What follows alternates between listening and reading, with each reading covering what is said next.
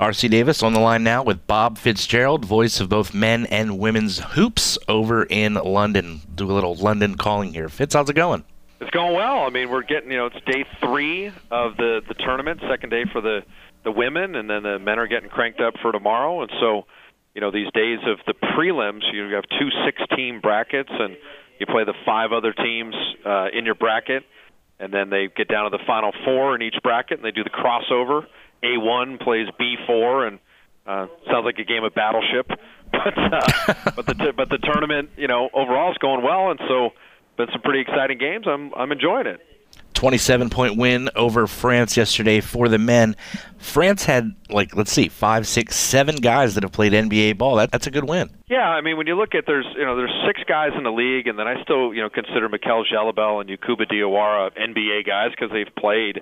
So pretty extensive talent on France when you look at Rony Turioff and Boris Diaw, and watching Nicolas Batum and Tony Parker, and Nando De Colo's been signed by the Spurs. He'll play his first NBA action this year. It was really impressive the way the United States, after kind of a slow start, just rolled them in the second half, and it gives you an idea how good Team USA is. And to be honest, when you see LeBron James on a regular basis at practice and watch him play, his passing, he had 8 assists, Durant had 22 points and 9 rebounds. We really, as a country, have an awe-inspiring amount of talent in the sport of basketball, both men and women. With all the kind of hate and vitriol that LeBron gets during the regular season, do you think more people are starting to acknowledge what a great passer and all the little things he does? Well, I think LeBron made 2 PR mistakes. I think the decision thing, I'm going to have a televised show to leave my hometown. Not a good idea. Whether it benefited a Boys and Girls Club or not, which continues to be his reason. Yeah. I think if he could do that over, he wouldn't. And I think the other one was the whole pyrotechnics dance routine. We're going to win 7 titles, the next day in Miami. And that video got shown so many times that I think people don't like that.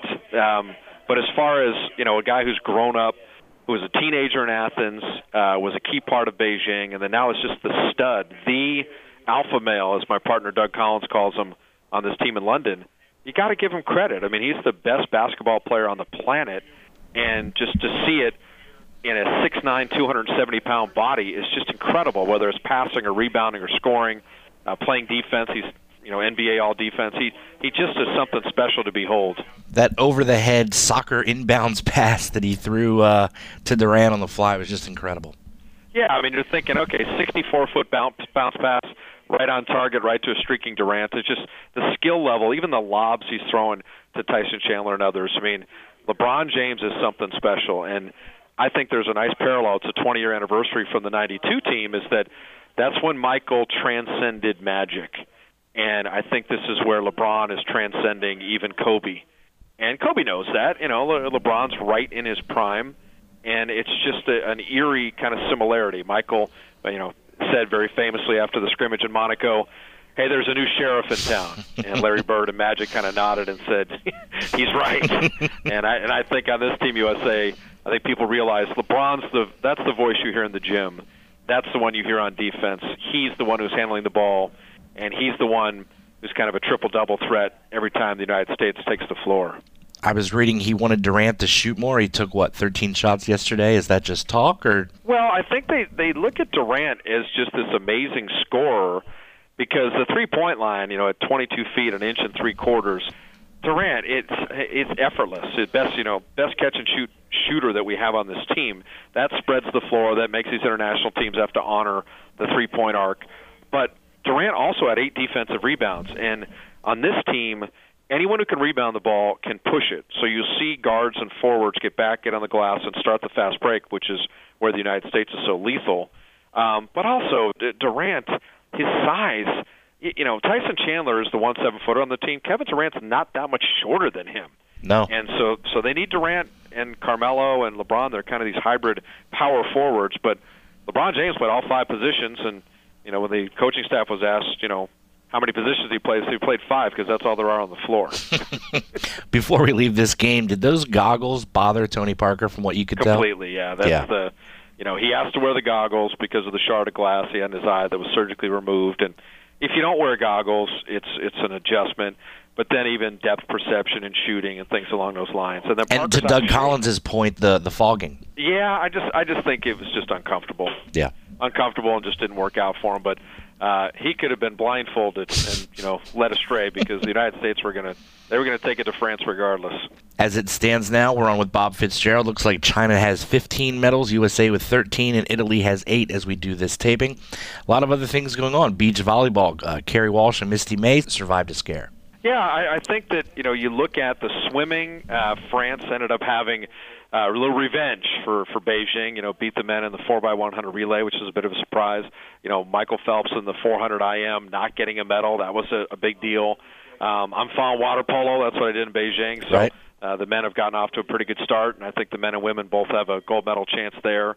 And then we're right next to the BMX venue, and so any younger kids that are out jamming around on their BMX bikes, hey, you could be an Olympian too. They've added that, so there's an awful lot of going on. But I'll tell you, RC, you flip on a BBC channel, there's going to be rowing or darts. I really figured that out. The English are good in the rowing, and they like their darts on TV. So those are I've not had the television set on all that often. Not a big dart fan, I have to admit that. Well, not only a big dart fan, darts on TV has to be, well, that's rough. I think that's why there's a lot of pubs here. I think that's why they have that going. Hey, darts are on again. Okay, what kind of ales do you have on tap? I think that's how that works out. How are things going with Gino Auriemma's ladies? How are they doing so far? Well, as we speak, we're getting ready to do Angola in the United States. But, I really am always impressed with the women's team for Team USA. Is that Sue Bird and Diana Taurasi, and you watch, Sylvia Fowles and Tina Charles up front. So many good players. Maya Moore, Candace Parker, Swing Cash, Tamika Catchings. They play basketball at a skill level and a cohesion and an energy that it's just really, really special. And so it's, the women became an Olympic sport in 1976, and the United States can win 5 straight gold medals. And that's only been done by the men's team that won 7, and then an Indian field hockey team that won 7. Or 6, excuse me, to be accurate. So 5 straight gold medals. To be that dominant for over a 20-year period is really something special. They have a 34-game winning streak going into tonight, and the Angola one will probably be the biggest mismatch of the Olympics. So, there'll be a lot of storytelling and a lot of history with my partner Ann Myers when we talk about Team USA. Angola, it's their first trip to the Olympics, which is a real honor. The men were the team that was the first opponent for the Dream Team in '92. Right. They lost 116-48. So I think tonight might be a little more competitive than that, but maybe not much more.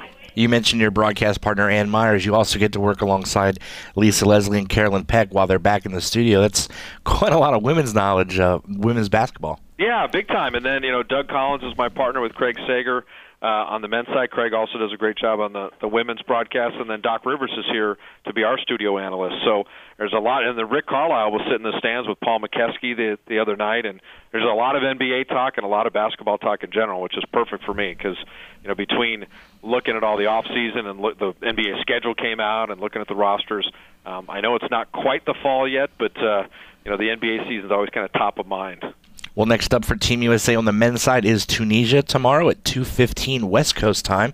Is that on NBC or NBC Sports, Bob? I think that's on NBC Sports, and then right before that, Doug and I are going to have the France-Argentina game, which will be amazing. So that'll be one at noon, France-Argentina, and then the United States-Tunisia right after that. We've got them back-to-back. So that's one where Tony Parker and France going against his Spurs teammate, Manu Ginobili, and then really the last of the Mohicans, like the George Allen Redskins over the hill gang, when you've got Delfino and Nocioni, Prigioni, who's signed with the Knicks, and then Manu Ginobili. This is the last Olympics of that great Argentinian team that has won a gold in Athens and then won a bronze in Beijing and then is looking for 3 straight medals. So France-Argentina, just for a prelim game, that definitely will be a good one. Is there anything you can tell us about Tunisia at this point? I mean, they have no NBA players per se, but they qualified for the Olympics, so they really can't be an afterthought.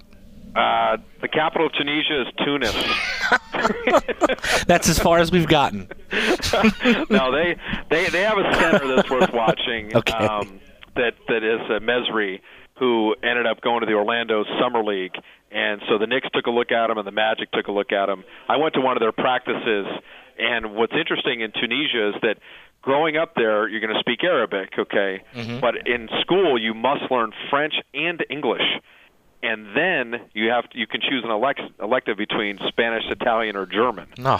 So you're already going to speak Arabic. You have to learn French and English, and then you pick another language as an alternative.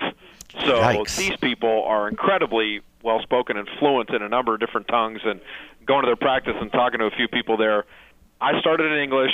They were answering me in Spanish or Arabic. I'd ask things in English. I mean, it's just amazing to hear them converse. And the coaches coach going between Arabic, French, and English. So Wow. some of the instructions I could understand, some I couldn't.